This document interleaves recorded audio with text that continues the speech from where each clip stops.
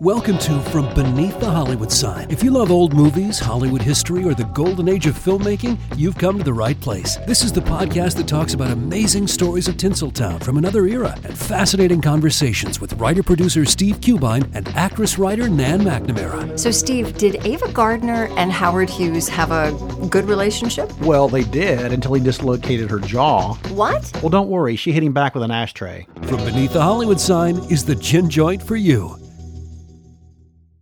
The world is filled with many questions, such as, did giants exist?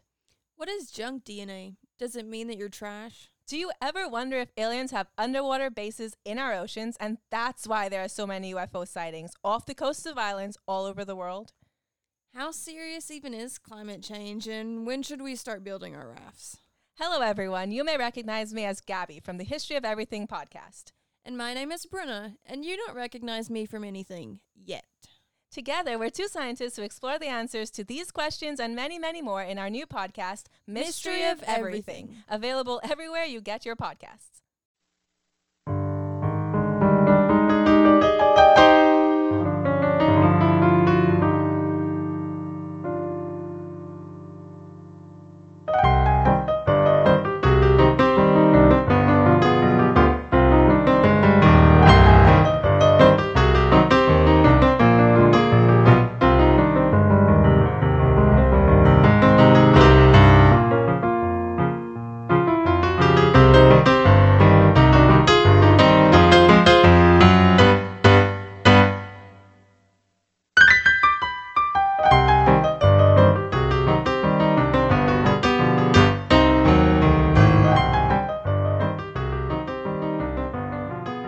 Welcome, everyone, to another episode of the Most Notorious Podcast. I'm Eric Rivenes. Well, the search for podcast topics can be quite an adventure sometimes. It's not as difficult as it was when I first began. Well, the podcast is pretty well established now, and very frequently publishers will contact me about spotlighting their author's book, which makes it a lot easier than it did when I first started. Other times, listeners will make suggestions, which is always very welcome. And often I'll just spend my time searching Amazon with different keywords, looking for potential subject material. I also have a list of topics that are personally interesting to me, but for various reasons I'm not yet able to cover. Either a decent book has not yet actually been written about it yet, or if it has, the author is unable or unwilling to talk with me, which happens occasionally. Sometimes I'll come across a well-reviewed book about a compelling crime, but learn that it was written long ago and the author has now passed away. One of my personal white whales is the Australian outlaw Ned Kelly, whom I have tried for years now to do an episode about, with no luck yet. And every once in a while, a topic will come to me in a strange fashion. A few weeks ago, while in a store somewhere, I suddenly heard the song Hang Down Your Head, Tom Dooley by the Kingston Trio playing in the background, and I started singing along with it. Hang down your head, Tom Dooley, hang down your head and cry. Hang down your head, Tom Dooley, poor boy, you're bound to die. And actually, thinking about the words I was singing, realized it would be a perfect subject for the show. My dad used to sing the song when I was little, and I wondered then about who Tom Dooley was, like many of you probably did too. And then I started wondering about him again. And as you will soon learn, it was the path that the author I'm about to speak with, Charlotte Corbin Barnes, took as well. So when I got home, I did a search on Tom Dooley and read a bit about him online and confirmed he was a real person. I found a place called the Whippoorwill Academy and Village in North Carolina, which was founded by Edith Ferguson Carter, who is a historian who spent her life studying Tom Dooley. They do a Tom Dooley Day and have a museum exhibit devoted to his story as well there. So I called the site, spoke to her daughter Helen, and asked her what book on Tom Dooley she recommended. And from there, I was connected to the author we are about to hear. So while I'm usually matched to subjects in a very pedestrian way, occasionally I find a slightly more meandering path. So anyway, let's begin. My guest today is Charlotte Corbin Barnes, who has devoted the last 30-plus years of her life to the subject we are about to discuss. From what I understand, no one knows more about the lifetimes and death of Tom Dooley than she does. Her book is called The Tom Dooley Files, My Search for the Truth Behind the Legend. Thank you so much for joining me. Thank you for the invitation. So tell us first about your connection to this case. Why does it fascinate you so much? Well, I heard about Tom when I was a fifth grader out in Albuquerque, New Mexico. And I had come down with a neurological problem called St. Vitus dance. I had an abscessed tooth that sent a toxin to my brain and gave me a heart murmur. And so they put me to bed for 6 months.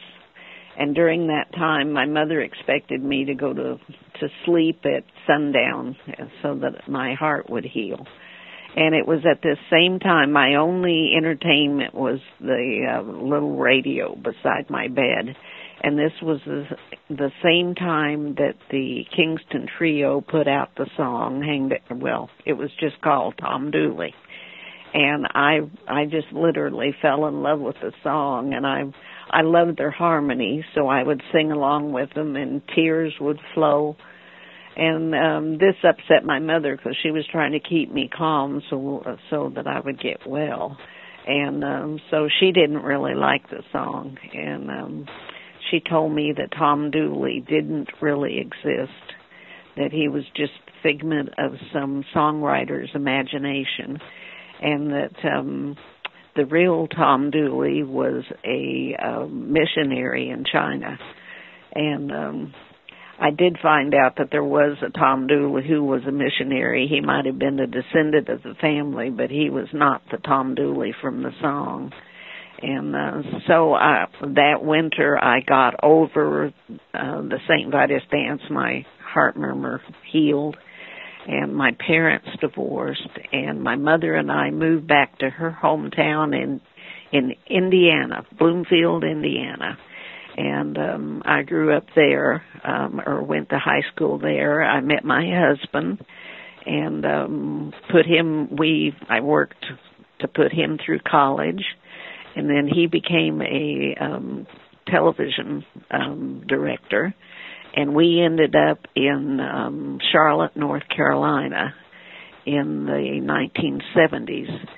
And we started our own video production company in the 1980s. And we're looking through the local newspaper for things that might be documented for television.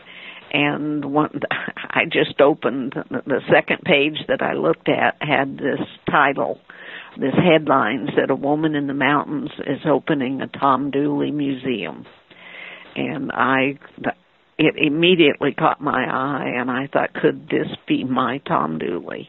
And it turned out he was. He was hanged about 60 miles from where we were living in North Carolina. And my first thought was my mother was wrong. He is not a figment of somebody's imagination. He was a real flesh and blood person. And I wanted to find out everything I could about him, because I was interested in proving my feeling when I first heard the song. My mother said, "I don't understand why you're getting so upset about this person." And my belief was, I think I identified him because the way she had reacted to me getting sick, I just was sure that I would die during the night, and tomorrow morning I wouldn't even wake up. So I think I identified with this man that this time tomorrow he was going to be dead. And I think that was the first connection that I had. I did not believe that he had actually killed this young girl, who in the song we didn't even know her name. But I wanted to prove his innocence of this terrible, terrible act. And I told my husband at that time, I said, I have found my project. I am going to find out everything I can about Tom Dooley and prove that he was innocent. So that was my connection with it. So when you began researching this book, you went into it believing he was innocent. Oh, I believed this when I heard the song, and when I talked with the lady who opened the Tom Dooley Museum, she told me that everybody that lived there in Happy Valley, which was the valley Tom had grown up in, everyone there believed that Tom was innocent too, that someone else had done the murder and he had been framed for it. So I found that to be very encouraging, that all of these people believed the way that I did. Where's Happy Valley? It is between Wilkesboro, North Carolina, and Lenoir. It's in Wilkes County, and it's about 13 miles long on Highway 268. And it's been called Happy Valley forever, it seems like. So his town was first called Yellow Hill, and then they changed it to Elkville, and now it's called Ferguson, which was named after the grandfather of the lady who was opening the museum. Her name was Edith Ferguson Carter, and she was an artist and teacher there for many, many years. And she was the one, when we got in touch with her, we told her we wanted to do a documentary for public television, and she thought that was a great idea. So she put us in touch with about 14 different families whose ancestors had been alive during the time that all of this happened. And we collected all of their oral histories on videotape at that time. And then my husband's business got so busy that all of these tapes just went under our bed and sat there for 30 years. That I continued to do my research, and Edith Carter and I kept up a correspondence. Every time I would discover something new, I'd write to her about it. And so after 27 years, she challenged me to get everything that I had found out in book form. And I said, well, Edith, I write scripts for television. Not really. I've never tackled a book.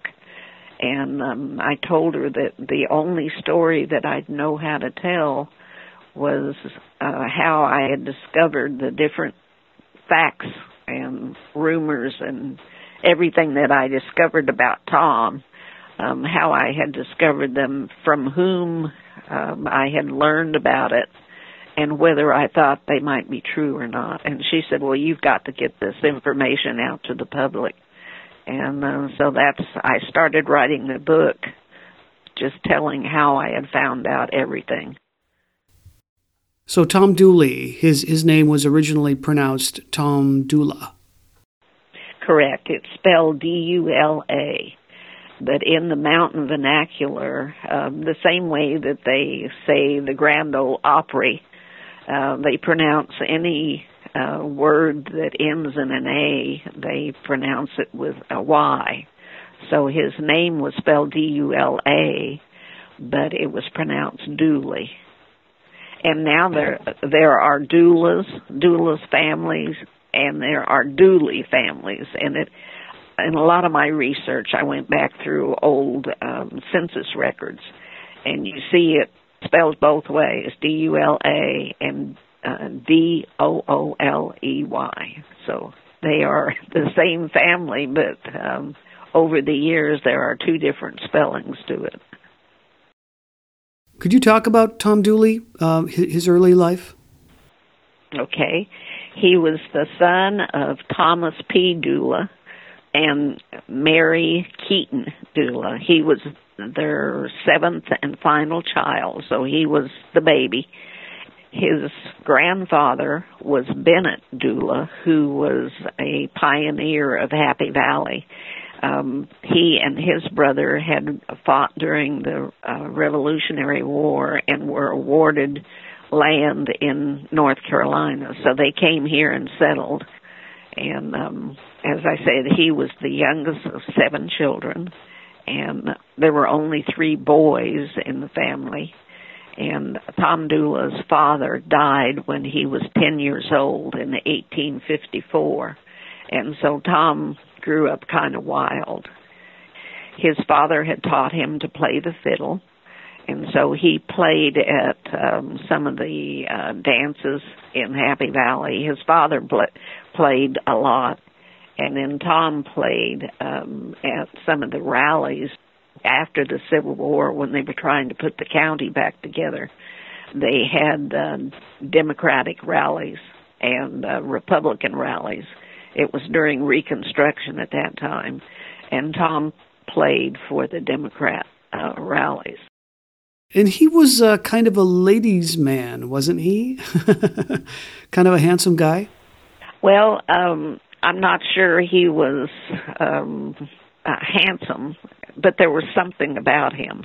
We took the cover of the book from a portrait that she did when the song came out, and she had based that upon how the doulas look today, the ones that were still in the county.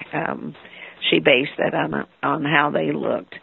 And he has a certain roguish look about him, but the ladies really liked him because he was the center of attention of all these parties.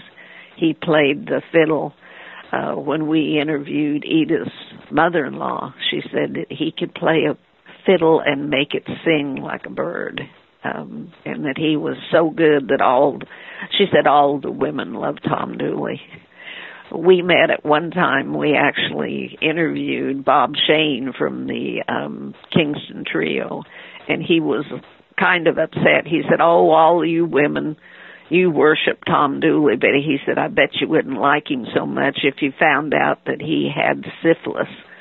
And I told him at the time, I said, "Sir, I not only know he had syphilis, I can tell you who gave it to him." And he just laughed right out loud and kind of loosened up. I said, "I don't really worship Tom. I'm just trying to find out everything I can about him." So he thought that was funny. So a lot of the story revolves around his romance with a set of cousins, right? So tell us about these relationships, if you don't mind, how they began and how they developed. They talk about Tom falling in love with several women, but I think he only really loved one woman, and that was Ann Foster, who was the daughter of his next-door neighbor, Lottie Foster. They met when they were very young. She was 1 year older than Tom. This seems to be something that happens a lot in the mountains. Men tend to get married to women that are older. I don't know if they're more sexually advanced or what, but that does seem to happen over and over. But he fell in love with Ann Foster. Now, the story that Edith told us was the one told by her father, that they were in love with each other, but the war came along, and he had to go off to the war, and Anne was afraid that he wouldn't come back, so she married an older rich man. And this was one of the first things that I found was not true, because Anne had married James Melton in 1859, which was a full 2 years before the war even started. But when Edith was telling me that this was a story that her father told her, her father, Thomas Wiley Ferguson, was very much a country gentleman, and he wouldn't have told his daughter a story that included a social disease in it, so they left that out. So the story that he told was quite different to the one I discovered. As I said, I got into this wanting to prove that Tom was innocent, but he was a rascal. He did like the women. The second woman that he supposedly was involved with was Laura Foster, who was she was a cousin of Anne's. I'm not sure they were really as involved as the legend says, but she was the one who was murdered. And then there was a third woman called Pauline Foster, who was another cousin. Actually, she was also a cousin of Tom. And she comes into the picture in the spring of 1866 when she came into Wilkes County. She was supposed to get married, and she had contracted syphilis during the Civil War. And the man she was to marry had told her that he wouldn't marry her until she got treatment for the syphilis. And so she needed to get enough money to pay for the doctor's visits and the medicine that she would be taking. So she came to work for her cousin Anne and this James Melton. Anne was supposedly the most beautiful girl in the county, and she probably had, we don't know who her father was, but he was probably one of the rich people in the county. And Anne considered herself a lady, which meant she wouldn't do any of the work around the house. And so they hired this Pauline, which is a mountain pronunciation for Pauline, and they hired her, and she did all the milking, all the cooking, all the stuff that a wife usually would do, and Ann Melton just sat around and was a lady. So, but they hired her that summer to come and work for them, and I don't know if they knew that she was sick with syphilis. But suddenly, Pauline, who liked to drink a little bit at these parties that they would have, suddenly syphilis started popping up throughout the county, and included Tom. In order to keep their affair private, Pauline had said that she was a blind for things that they were doing, and everybody thought that she was actually dating Tom when he was actually coming to see Ann Melton. How old was Tom when this relationship began? I believe Tom was about 13 years old. Maybe they may have met when Tom's father died.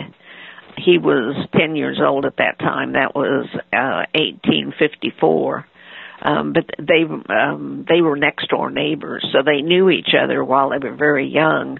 But I think their sexual relationship started when he was about 14 and she was maybe 15 going on 16. And I think her mother I think it was her mother that suggested that she needed to be married to an older man who had some money. And so I believe it was her mother, Lottie, that suggested that she marry this James Melton who could provide a better life for her. And she told her that just because she was marrying James Melton, it didn't mean that she could not still carry on a relationship with Tom. And that's exactly what she did. James Melton was a hard-working man, and when he'd come in and eat dinner, Tom would come over and play the fiddle for him, and as soon as he fell asleep, Tom would crawl in bed with Anne. And it happened to be a bed that she shared with Pauline, so it was not a, well, I guess it was good for them, but it wasn't great for James. Right. One of the people that Edith introduced me to she told me about a book that had been written in 1970 by a professor at Appalachian State. And he had grown up in the Happy Valley, too, and heard this legend his whole life. And he was like me. He wanted to find out the truth of what really happened. And so before 1970, he went to the North Carolina State Archives and pulled up what records they had from the trial. And so he wrote a book back then that told all about the syphilis and stuff like this that had not come out in the stories that were being told by the fathers that had been alive and passed down to their daughters. It was a completely different story. In fact, when we interviewed him, he said that when I looked at what had been out there in the legend and compared that to they weren't really transcripts, just notes from the trial. He said you wouldn't have believed it was the same story. So it just got very complicated. When we interviewed John Foster West, the professor from Appalachian, he had his own version of what Tom Dooley was like. And he had gone through some of the census records, and he said in 1860 there was no father listed in Tom's family. So he said that Tom, he called him a woods colt, which meant that he did not have a father. He was conceived in the woods, basically. And by this time, I had done a little research, and Edith had helped me find a genealogist or somebody that had genealogical information. And I waited until the end of our interview with John Foster West, and then I told him the other thing he said about Tom was that he couldn't be buried where everybody said he was because that was a rich man's cemetery. And so at the end of our interview, I was able to tell him that not only did I believe Tom was buried at this place because that was his grandfather. That was the family cemetery. And I presented him with the name of Tom's father and grandfather and relatives and stuff like this. So it was about 3 weeks later, I got a letter from John Foster West, and he announced that he was writing a new book, and he wondered if he could use everything that I had told him. And I knew that he could possibly find this information, so I told him that if he gave me credit, I would let him use it. And so sure enough, he came out with a second book in 1992, I believe it was. And he gave me credit for Tom Dooley's genealogy, but then he didn't get it right. So it was kind of I still had a book I could write. So Sure. So when the Civil War began, Tom Dooley, he joined the Confederate Army. He was about 17 or 18 when he enlisted, right? Yes. When the Civil War started, James Melton was one of the first to volunteer. He joined the 26th Regiment in 1861, the year that the Civil War started. Tom did not join until the next year. What had happened was when they started the war, they thought it was going to be a very short war. And so the men signed up for a year. And so after this year was up, they were having trouble finding men to join the Army, the Confederate Army. And so they did a big recruitment drive in the mountains. And they came around and told the men that if they would sign up before October of 1862, they would pay them a bonus. And so many men signed up in the spring of 1862 just so the family could get some money. And so Tom and his oldest brother, William, signed up at that time. I have a theory as to why they signed up. James Melton had left the area, gone to the war in the spring of 1861, and he left Anne with a 3-month-old baby and went off to the war. And Tom didn't join until the spring of 62. And I believe that the whole reason that he joined was because he was messing around with James Melton's wife while he was off at war. And Tom knew that if she became pregnant with her husband gone, that this would not go over very well with the community. So I believe William actually forced Tom to join with him. and the two of them went off to the war, and they were in the 42nd Regiment. But Tom was here alone. I should say he was here with Ann Melton freely available while her husband was off at the war. And so his brother was afraid that he would get in trouble if Ann got pregnant while her husband was gone. So that was I believe Tom was kind of a reluctant rebel. He was interested in music and drinking and parties, and he was a lover, not a fighter. That seems obvious to me that he did not really want to go to the war. How long did he serve? Did he fight in any notable battles? Tom and his brother went off in the spring of '62 in the 42nd Regiment, and that regiment was used a lot for guarding prisoners at Salisbury Prison, which was south of here. They took an old cotton manufacturing place, and they made it into a prisoner of war camp for officers, is what it started out as. And Tom's unit guarded there before being sent into the Richmond and Petersburg area. In Petersburg, they did a lot of digging because they did the trenches around the city that they would fill them with soldiers to shoot at people trying to take the city. So a lot of his work was guarding prisoners and building fortifications. They got sent in 1863 out to the coast where they were guarding the Wilmington area. And then in January of '64, they tried to help keep the federal troops from taking Fort Fisher, which was on the coast near Wilmington. And they were not successful in that. And so when they fell back, they were captured at Wise's Fork, which is near Kinston, North Carolina.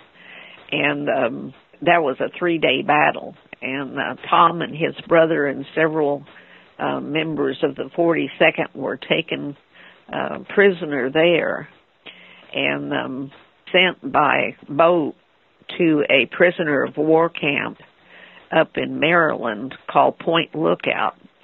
And after I got this book written, we have traveled all over 3 states to gather information. And when I went to this Wise's Fork battlefield, there had been a gentleman, or 2 gentlemen, that had written a book about that battle. That was one of the last battles in North Carolina. And Tom and his brother and several people had been taken prisoner, and they sent them back to New Bern. The coast had been captured, so this was the Union had captured the east coast of North Carolina, so they sent them back by train to New Bern and then put them on a ship to take to Maryland. And there was a terrible storm that night, and the ship that was accompanying them actually rammed the ship that Tom Dooley and almost 300 prisoners were in, and put a hole in the side of the ship beneath the water line, and it started filling with water. Now, this boat had been sent to New Bern full of cattle to feed the federal troops, and they hadn't bothered to clean out all of the mess that was in the bowels of the ship. So when it started filling with water, all of this was mixed with manure and stuff from these cattle. And it was rough seas, and I will say that the Union soldiers that were accompanying them, I think they were quite brave in that they, in these rough seas, they pulled these 300 men out from this broken ship and put them on the ship that had rammed them and finally got them to Point Lookout, Maryland. but I don't think things improved much there. They were put into this area. It had started out as a resort, and then they had changed it over to a prisoner of war camp, and they were put in big kind of corral type thing, and they were in tents. There were not enough blankets to go around. There was not enough food. And I think the North had gotten so upset about the conditions in Andersonville that they were kind of taking it out on the prisoners that they had gotten. And the food was awful. The water was tainted, and it was very poor conditions at this Point Lookout. And while there, Tom's older brother came down with typhoid, and he died in, it was June 6th of 1865. And Tom took the dreaded oath to the United States government. 5 days later, he was released on June 11th and taken back to New Bern, where they provided trains. But the train could only go as far as Statesville, which is about 60 miles from Tom's home. When the war was going on, the Union troops had come through and they would tear up the tracks. And they would do what they called Sherman's neckties. They would heat up the rails and then bend them around a tree so that they could no longer be used for railroad tracks. And so Tom was only able to get as far as Statesville when he was headed back home. And then he had to find a way from Statesville to Wilkesboro, which I said was about 60 miles. And now a quick word from our sponsor. The storm broke in Chattanooga one night in 1906 when a young woman was the victim of a violent crime. From that moment, the city knew no peace for 4 furious years. At the center of the storm was the notorious inmate Dave Edwards, who was awaiting trial on murder charges. After a high-profile case threatened to go cold, the desperate county sheriff did the unthinkable by freeing Dave Edwards from jail and deputizing him to track down the fugitive. Grievous Deeds, 4 Years of Fury in Chattanooga, Tennessee, written by Kimberly Tilley, narrated by Samuel Burst, is the most amazing true crime story you've never heard. Listen to Grievous Deeds, the audiobook, available on Audible, iTunes, and Amazon. When Johann Rall received the letter on Christmas Day 1776, he put it away to read later. Maybe he thought it was a season's greeting and wanted to save it for the fireside. But what it actually was a warning, delivered to the Hessian colonel, letting him know that General George Washington was crossing the Delaware and would soon attack his forces. The next day, when Rall lost the Battle of Trenton and died from 2 colonial Boxing Day musket balls, the letter was found, unopened, in his vest pocket. As someone with 15,000 unread emails in his inbox, I feel like there's a lesson there. Oh well, this is The Constant, a history of getting things wrong. I'm Mark Chrysler. Every episode, we look at the bad ideas, mistakes, and accidents that misshaped our world. Find us at constantpodcast.com or wherever you get your podcasts.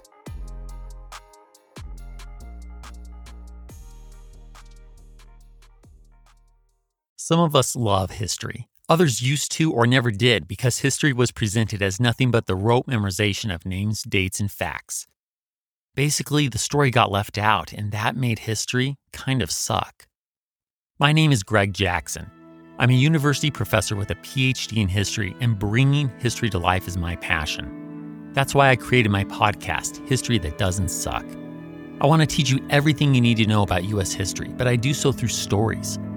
Let me tell you about George Washington begging his men not to mutiny against Congress, Clara Barton saving Union soldiers amid enemy fire, enslaved Frederick Douglass risking his life for liberty, and about so many other figures as their real experiences make industrialization, social movements, and even congressional debates and tax policy come to life. Subscribe to History That Doesn't Suck today, and join me, Professor Greg Jackson, every other week for a new episode, where I'd like to tell you a story. Hi, I'm Matt Albers, host of the Pirate History Podcast. The men and women of the golden age of piracy are some of the most infamous and often misunderstood characters in all of human history. You know their names: Captain Morgan, Anne Bonny, Henry Avery, Mary Read, Captain Kidd, Blackbeard. But do you know their stories, their real stories? Every week over on the Pirate History Podcast, we explore the real lives of these pirates. We examine what made these pirates sail the high seas in search of plunder and adventure and revenge. The real stories are a lot more complex and a lot more interesting than the stories most of us have been told. If you'd like to hear the stories of the real men and women who went on the account and sailed under the black flag, join us on the Pirate History Podcast. And now back to the show. So what was the length of time between his arrival back home and the murder that he would be accused of committing? Tom got home about late summer of 1865, and then the murder took place in May of 1866, so there was almost a year in there, but there was a lot happening. As I said, this was during the radical Republicans' reconstruction of the South. So there was a lot going on. Let's see, when I got to back up to Lincoln's assassination and President Johnson taking over. President Johnson had appointed a provisional governor of North Carolina, and he had the task of putting back together. At the end of the war, they had thrown out everybody that had been elected by the Confederacy into these county offices and everything clear across the state. So they gave William Holden was this gentleman's name. They gave him the provisional governorship, and he had the task of putting back together the government of North Carolina, county by county, until he could arrange for an election. And the election was supposed to happen in the fall of 1865. And so they had rallies and stuff like this. Both sides had their rallies, and the men who had served the Confederate nation were not allowed to run for office. And it got pretty heated because when they did the election, the North Carolina people still elected men who were not eligible to serve. And so as a result of that, we did not get back into the Union for 2 years after the war was over. But Tom Dooley played at these rallies for the Democrats. And it was at that time that he sang that song, "I Won't Be Reconstructed Because I Don't Give a Damn." That was a song that he had learned at Point Lookout up in Maryland. It was just a mess because there was more killing and fighting in the mountains of North Carolina after the war was over. It was like Tom had come home and found out fighting a war wasn't the worst thing that could happen to him. So this is a highly volatile, politically charged climate at this time. Yep. There was a lot of revenge killing going on. I got to say, half of the mountain people did not want to go to war. And it was the same in eastern Tennessee. That was the whole reason that Lincoln had chosen Johnson to be his vice presidential partner the second time he ran. He was hoping to pull Tennessee back into the United States because half of eastern Tennessee and western North Carolina, they were having peace rallies the last 2 years of the Civil War and defying the Confederacy by sometimes flying the American flag, and they got into all kinds of trouble. There was a unit called the Red Strings that was underground. They were for the Union, and they were identified by wearing a red string in their lapel. When people would see this red string, they'd know that that person was really for the Union. So after the war was over, people were taking revenge on the people that had hurt their families. The Home Guard in Wilkes County during the last 2 years of the war would run around trying to catch deserters and people fighting for the Union. Daniel Ellis was a Union person who recruited Western North Carolina guys to serve in the Union ranks. In fact, Colonel Grayson, that's in the song, he was a Union officer who raised horses to provide the Union troops with horses during the war. And when Tom was being accused of the murder of this girl, he took off to Tennessee, but he was wearing the boots that he had come home from the war in, and the boots fell apart as he was going across the mountains. And so he stopped at this farm to see if he could work out a pair of boots and stay there long enough that he could afford to buy a pair of boots. And so he did that.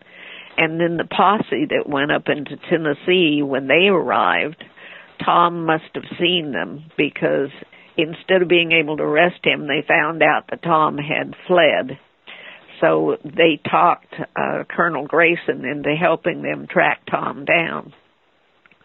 And when they found him, he was in a little place called Pandora, and he was on the Doe River, and he was soaking his feet in the river where these new boots had worn blisters on his feet.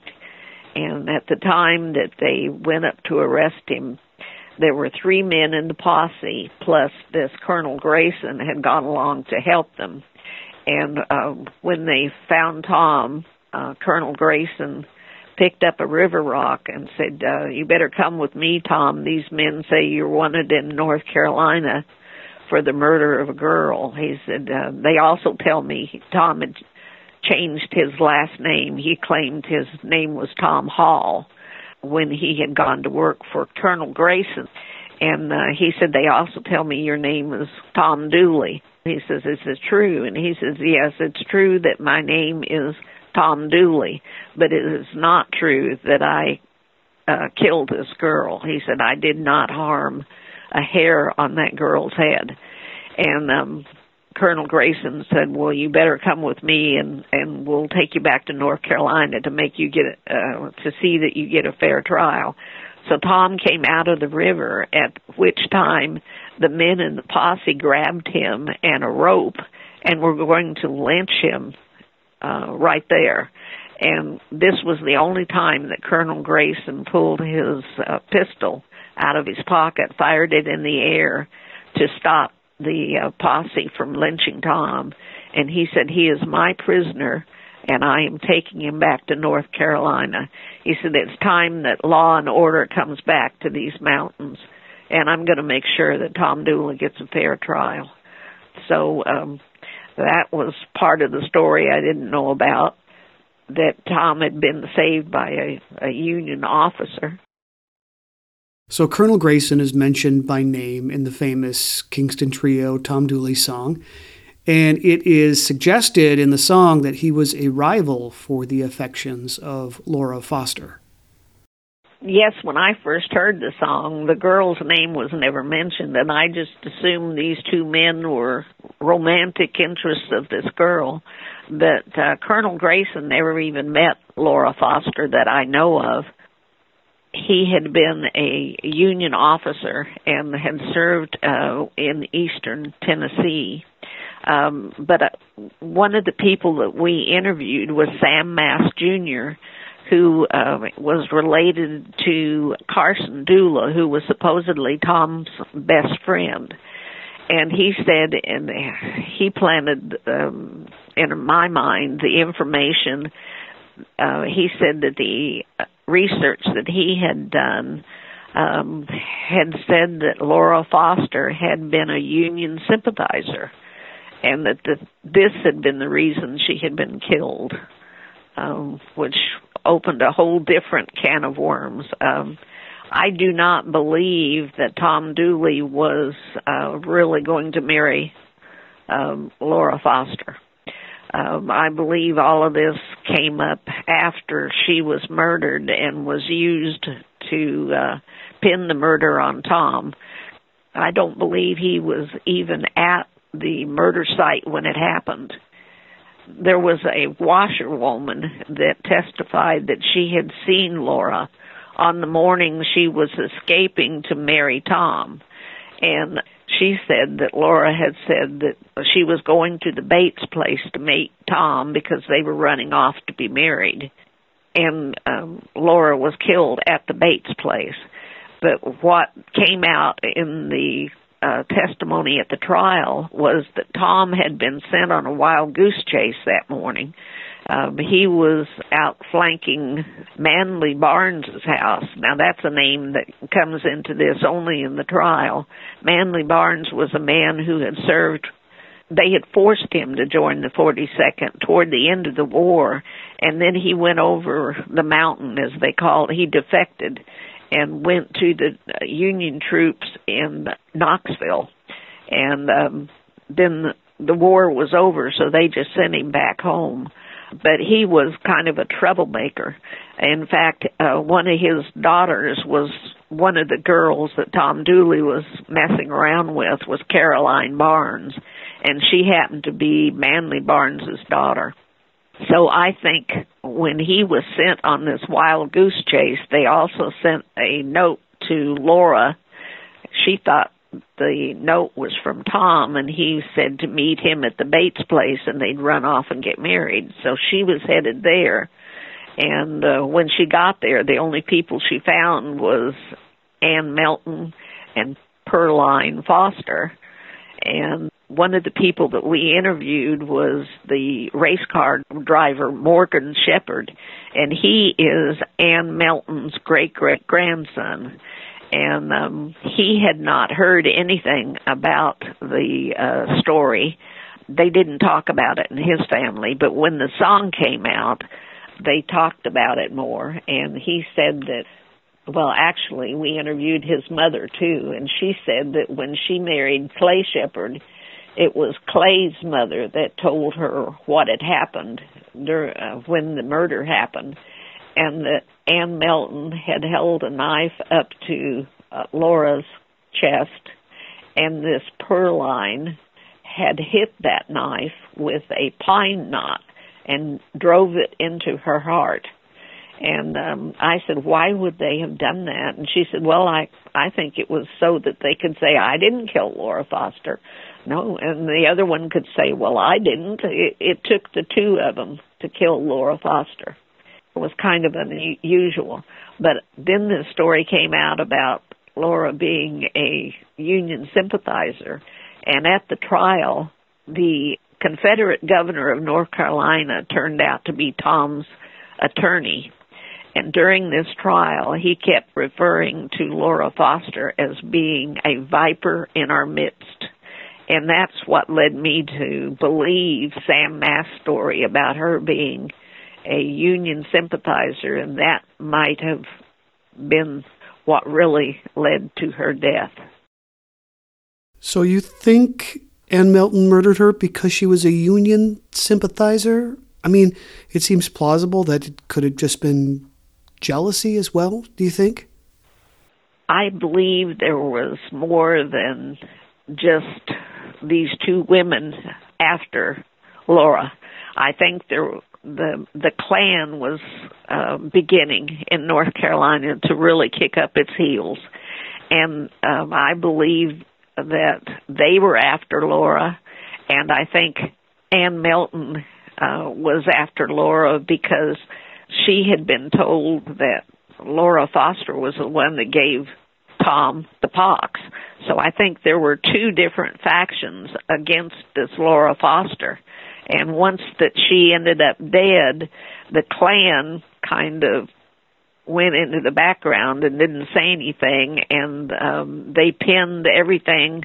Well, everything in the trial was based on Pearline's evidence. Pearline turned state's evidence, and she said, I'll tell you everything I know. Well, she told everything that she knew that didn't get her in trouble.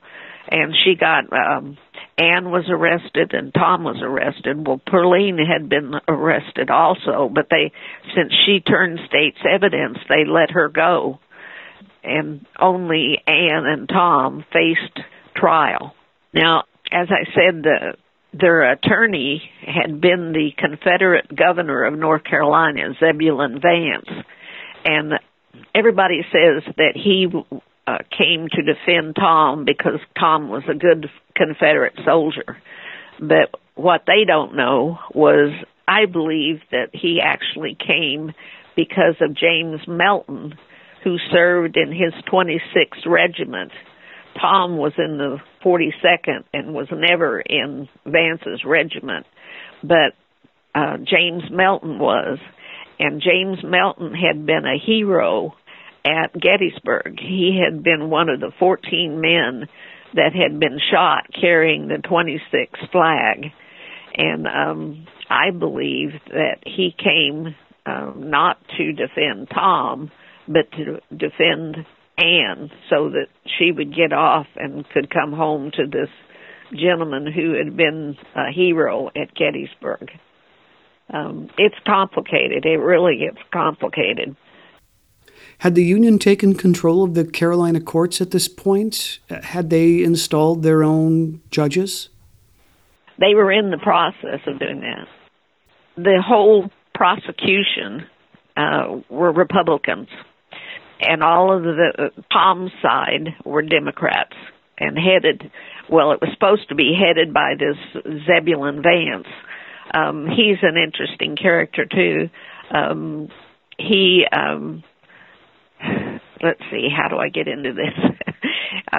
He was very much a Southern Democrat, and on the prosecution side was all Republicans. And when you study what happened after the war, all of these Republicans became very powerful until about 1876, when the South started to rise again. The Democratic South started to rise again, and they were all voted back into office. And at this time was when the Jim Crow laws were voted in over the years, but that's when they started, where they were putting the black man back in his place and stuff like this. It was very vicious.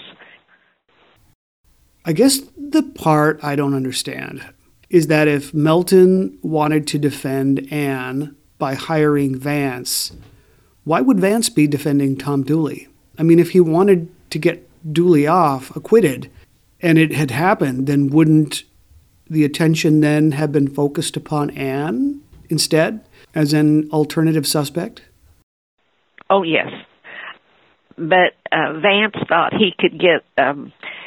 during the war, he was elected the Confederate governor by a landslide when Governor Ellis died in 1962. Vance was elected by a landslide. But by 1964, when he came up for a re-election, half of the state wanted to make peace with the North, and the other half of the state were rebels. But in the mountains in Wilkes County, Vance did not win the governor's race. Holden did. The man who Johnson appointed as the provisional governor had won that race. So when Tom and Anne came up for trial, the first thing Vance did was said, we will separate these two, we will try these two people separate. And we're going to try Tom first because Anne is going to admit to such horrible things. We don't want them to rub off on Tom.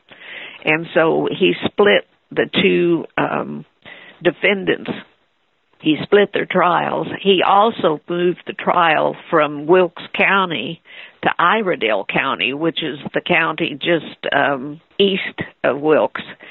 But in that county, he had carried the governor's race.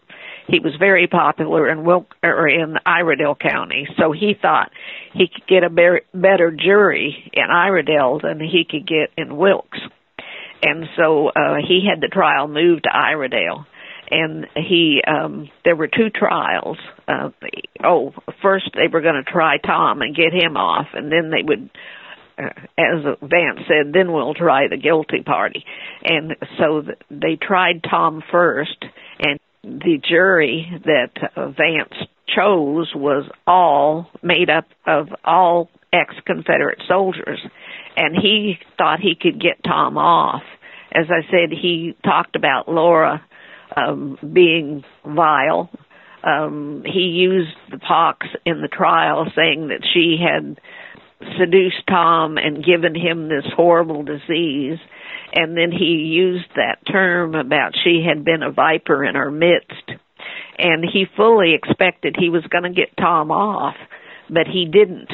They deliberated overnight and came back and said Tom was guilty.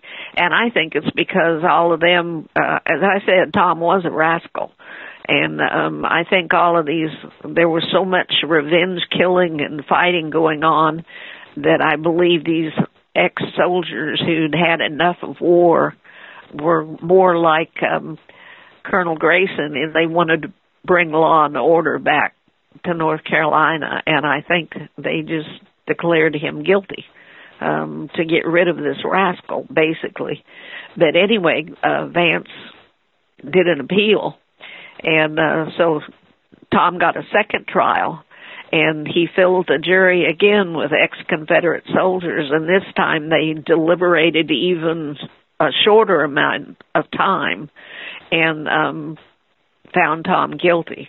So then Vance appealed again a third time, but the courts in North Carolina had been changed to more Republican, and this time they came back and said, even though, I got to back up a little bit. During the trial, they allowed this testimony by Perline, and she told things that were hearsay.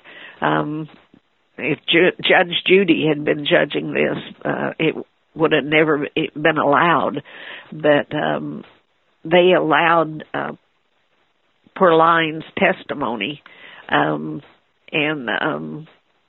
she was the one that told that the washer woman had said that Laura had said that she was going to meet Tom.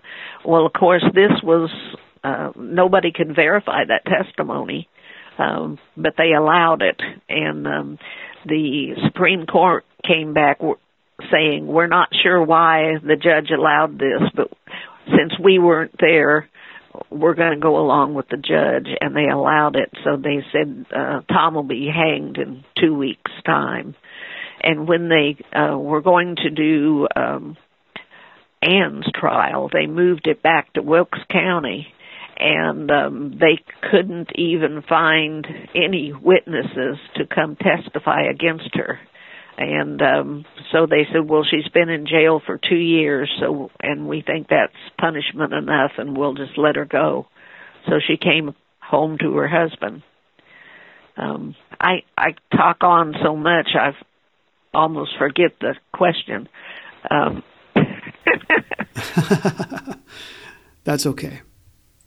So the part about Laura running away with Tom, we kind of glossed over that a little bit, but it seems a pretty important part of the story.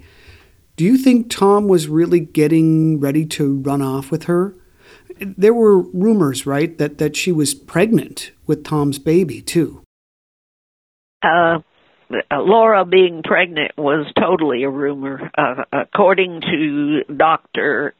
Carter, Laura was not pregnant.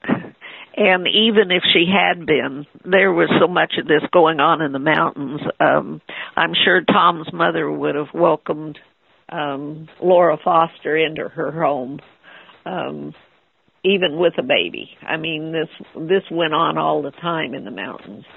So there was no reason for them to run off to get married, unless it would have been just to get away from Anne. And she didn't have a leg to stand on because she was married to someone else. During the trial, and I think this was a ploy used by Governor Vance, during the whole time the trial was going on, the state was about to ratify a new constitution. And in this new constitution, blacks had a lot more freedom than they had had before. And they were going to be allowed to testify in courts where they had not been before. And this washerwoman that had said she had talked to Laura, she was half black. And I believe during the trials, I think Governor Vance he was using the fact that she was half black to make sure that her testimony would not be allowed, because that Constitution had not yet been ratified. So her testimony under the old Constitution wasn't even legal. So I think he used that to try to make her testimony null and void. But the jury heard it, so they ruled against Tom. But all of that was hearsay. Do you think that Tom knew who killed Laura? Do you think that he suspected it was Anne? And do you think he could have saved himself by accusing Anne instead? I learned so much after the publishing of this first book. Edith had told me once I get this first book out, then I could publish that novel that I had always wanted to write. And so in the novel, I bring out things that I found out after the publishing of this first book. I believe that Tom Dooley was actually the father of Anne's baby, that James Melton went off to the war. I believe that 3-month-old baby that she was left with was actually Tom's, or at least they knew it could have been actually Tom's. And Tom was raised without a father. His father died when he was 10, and he saw how difficult it had been for his mother to raise 7 children without a husband. I believe that Tom took the blame because he had told a lie on Laura when he told the doctor that he had caught the pox from Laura Foster, when he had actually caught it from Pearline. So that's the only honorable thing he did. I think he went to the gallows to save Anne so that their baby would not grow up without a mother. Were you able to find primary sources to support this, or are you just speculating on this? I am basically speculating. I don't know for sure. Without DNA, I don't know how we'd prove that first baby was actually Tom's instead of Melton's. I know James Melton wouldn't have cared who was the father of that child. He loved that little girl so much because she looked so much like her mother. And the novel allowed me to solve several of my mysteries myself. Was there anything eventful about his execution? Did it go smoothly from the perspective of his prosecutors? Tom was, like I said, he'd been in jail for 2 years. On the day of his execution, he was taken from the jail. They had told his family if they wanted him not to be buried in a pauper's grave, they needed to bring a casket to the hanging. So his sister and brother-in-law brought a casket down from Wilkes County. And when they got the casket into Statesville, they took the casket and placed it on a specially prepared wagon where the back gate had been taken off and the side gates had been taken off of this wagon. And they lashed the coffin to the wagon. And then when they brought Tom out of the jailhouse, they put the noose around his neck and then put him on top of the coffin on top of the wagon and lashed his feet under the coffin so that he could not jump off, and drove him the 2 miles up to the place of execution, where Sheriff Wasson asked if he wanted to speak to the crowd, and he did. He did not get to speak at all during his trial, or either one of his trials, and they told him he could talk to the crowd, and he talked for an hour before he was hanged. And it was unusual that he asked about the election that had just been held, and it was during that election that they ratified that new constitution, which would have allowed that girl to testify. And when he found out that Governor Holden had been elected, the provincial governor, they said that he made blasphemous statements. I have no idea what they were. The newspaper man did not quote him at all. But what has come down through the legend is he raises his hand up in the air and says, "Do you see this hand? Does it tremble?" It does not. He said, "I am innocent of this crime. I did not harm one hair on that girl's head." And I find it strange that he didn't. This is what makes me think he wasn't romantically involved with Laura, because he didn't even use her name. He said, "I did not harm one hair on that girl's head." Ah, that's so interesting. So where can people find out more information about you and find out more about your book? The first book we self-published, and it is not on Amazon or anything. The novel that I wrote that has some things that are not in the first book, it is on Amazon under the name Dooley. It's in quotation marks, DOOLEY, and then exclamation point. And there are things in there that are not in the first book. Now, we are in the process of preparing the first book to get on Amazon, but the first book was almost 500 pages, and it is, we're having to thin it down a bit because it had pictures and stuff in it. If anybody is interested in that book, it is at, we have a website at www.thetomdooleyfiles.com. And we have a few of those books left before we get it redone to get on Amazon. Well, this has been excellent. Thank you so much for your time today.